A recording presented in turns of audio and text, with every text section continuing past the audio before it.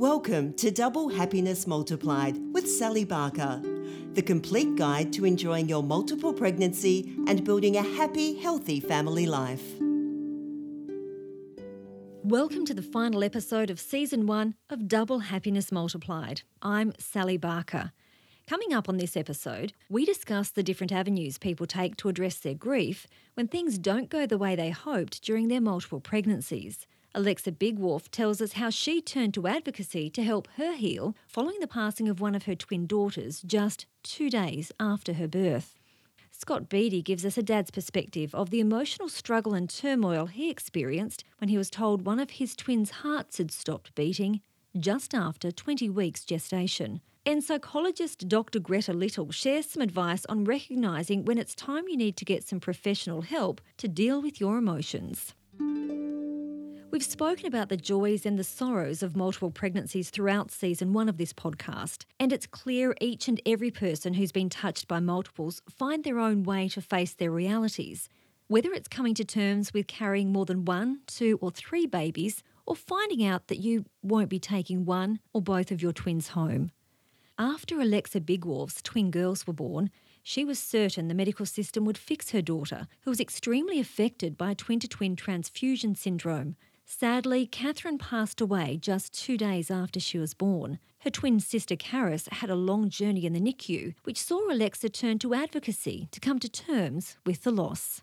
So in a nutshell, I started blogging both about my grief and about twin-to-twin transfusion syndrome. And I started interviewing other parents and talking with them about their stories. And what I found was that in so many situations were similar to mine. Their doctors were either nonchalant about it, never mentioned it, didn't give them all the information, or just terrible situations. And the amount of babies born preterm, even if both babies survive, so many babies are born between 26 and 32 weeks because of twin-to-twin transfusion syndrome. So then they have all the issues that come along with being preterm.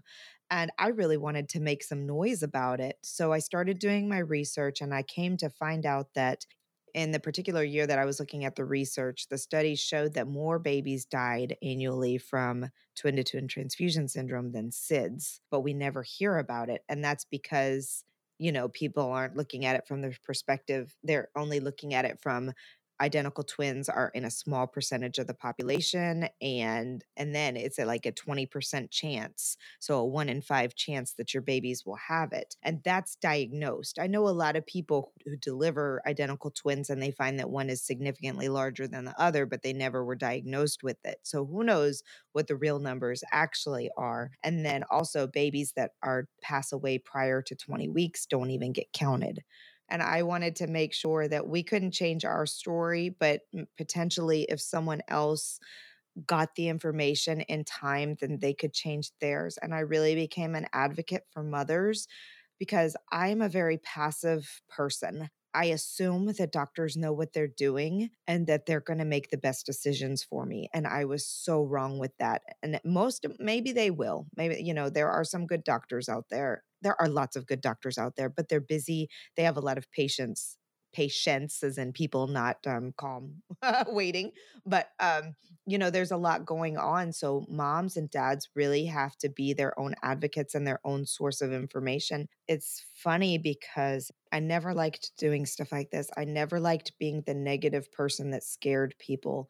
But I have come to the point where now, if I learn that someone is pregnant with identical twins, I reach out to them and say, whether they know me or not, and I say, listen, I don't want to scare you, but I'd rather you be scared than you go through a situation like I did. And I tell them about TTTS, and I tell them where the best resources for information are, and I tell them where to find the questions to ask their doctor.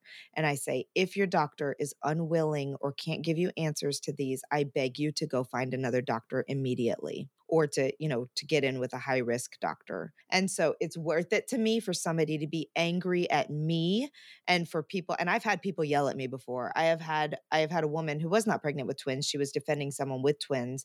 I was participating in a forum and somebody said they were pregnant with identical twins, and I posted about the information, and she went off on me about how it was not my place to scare this woman and blah, blah, blah. And I was like, listen, lady, you can be mad at me all you want, but if I just gave her some information that saves her baby's lives, your anger don't mean a thing to me. So I'd much rather terrify someone. I'd much rather the women, if there's pregnant women with identical twins listening to this podcast, I'd much rather you be terrified right now, but educated and aware and not ignorant, so that you can find the resources and do the research. And, the good news is that there are procedures, there are ways that you can help the situation. Unfortunately, in our situation, by the time they were diagnosed, they were so far along that it makes it more difficult to do things to help them. And that's why I'm so angry that the 16-week was missed, because they would have, by the stage that we were at the 20-week ultrasound, I believe there would have been an indication at 16 weeks. And I think our whole situation would have been different if we had started dealing with it and going forward then. And my husband gets on me a lot for saying that. He's like, you can't live in the ifs. This is what our life is. And it's true. I mean, who knows what could have happened? We could have had an earlier amnio. It could have caused me to go into preterm labor. We could have lost both babies. If we'd had the surgery, we could have lost both babies. Or Karis could have died instead of Catherine. Or, there's endless scenarios. Who knows? But we wouldn't have known that at the time. And at least we would have had the opportunity to pursue some of those options, Scott Beattie was also forced to face a situation he never imagined would happen when his excitement at expecting twins turned to disbelief when one of the boys' hearts stopped beating just after 20 weeks gestation. He says if it wasn't for his family travelling from overseas to help out, he wouldn't have coped as well emotionally as he did, and even at times, he didn't cope very well. It was going very well up to 15 weeks when we had scans. They were all looking very positive. Obstetrician was seeing everything that she wanted to see. But when we went for our 18-week scan, I think we were already at stage 3 twin-to-twin transfusion syndrome, which is essentially one twin is getting starved because it's getting no fluid through to it, and the other twin is sort of getting swamped with too much. So heart failure and liver shutting down and things like that were already happening then. So that was quite a shock. We had turned up to that scan expecting another good one, and we hadn't been aware of twin-to-twin transfusion risk. And then it moved very quickly with Joanne having surgery the next day. A week later, it looked like it had gone well. So both babies had corrected in terms of liver size, etc., and the allocation of fluid was as they wanted to see it. But unfortunately, when we went for the scan 2 weeks after the surgery, one of the twins had passed away. And I suppose, that's obviously a confusing situation because you do suffer grief, but you have never actually met your baby. So it's quite an abnormal situation. Why do I feel emotions for someone I've never met? So you've got to sort of work through making sense of your grief. But then, you are mid or start of a journey, really. So you've got to keep going. And Joanne went on to immediate semi-bed rest to try and give the second twin the best chance. And there's the worry about that twin surviving. There's also the fact that Joanne was carrying our lost twin, so that twin has to stay there. There's no alternative. So I think that is psychologically very difficult. So I'll just speak from my side, but when we went for scans after that, I didn't look at the screen. I just listened to hear that everything was fine with the surviving twin. I didn't want to look at the screen and see the twin we had lost. And then you are in discussions regularly with your doctors around the prematurity risk. So I think it was at about 23, 24 weeks, our obstetrician was saying, prepare yourself for a pre-30-week gestation birth. And then it was actually a leakage of amniotic fluid following the surgery that we believe led to birth at 27 and 3. There's relief, actually, that you are not going for weekly scans to see if the baby is still alive.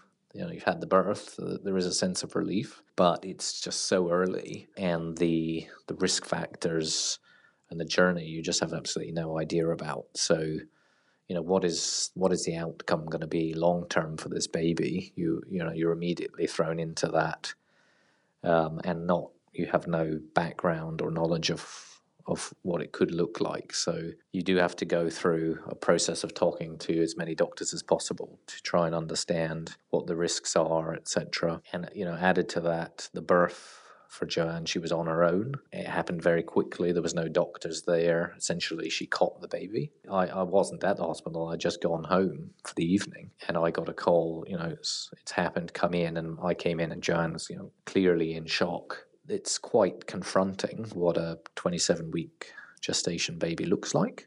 So even if you've seen pictures, you can't imagine how small they actually are. So you've got that this doesn't look like a baby issue, and yet you try and bond with the baby. It's a very long journey. So we were 13 weeks, and you do have to go back to work. Likely one of you does have to.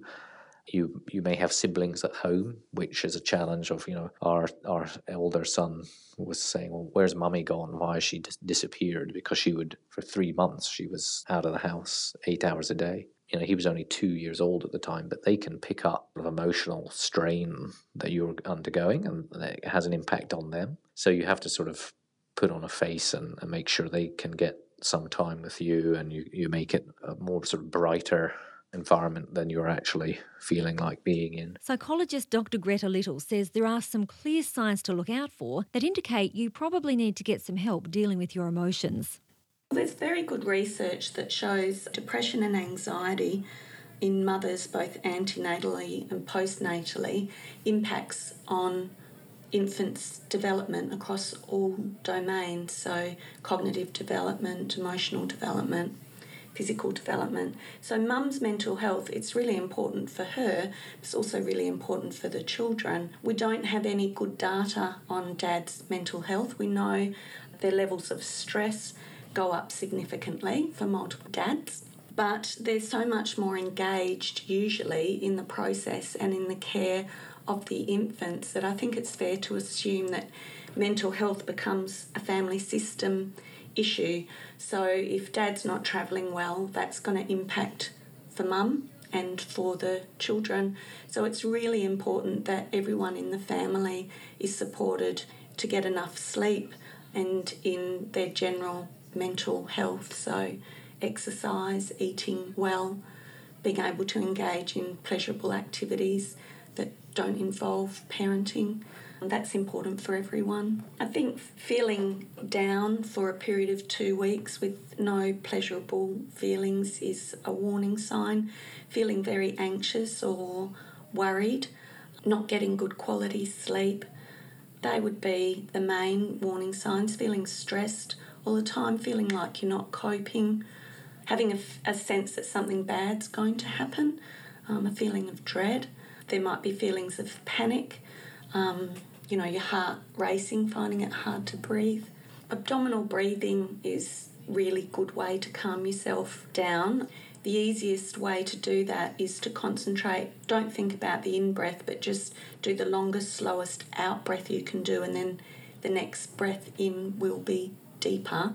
If you do 3 of those, and if you just throughout your day stop and take 3 deep breaths, say you do it at breakfast, lunch and dinner, it just reminds you what a deep breath feels like, and then you can sort of catch yourself during the day if your breathing's getting a little bit too shallow.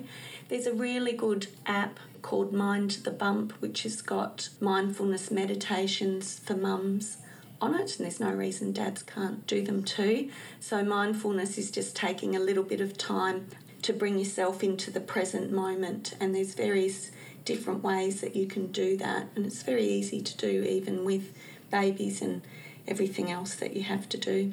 And once you bring yourself back into that present moment, sort of if we're anxious, our mind tends to be in the future imagining bad things that can happen, and if we're depressed, we tend to be in the past thinking about things that are sad or regretful.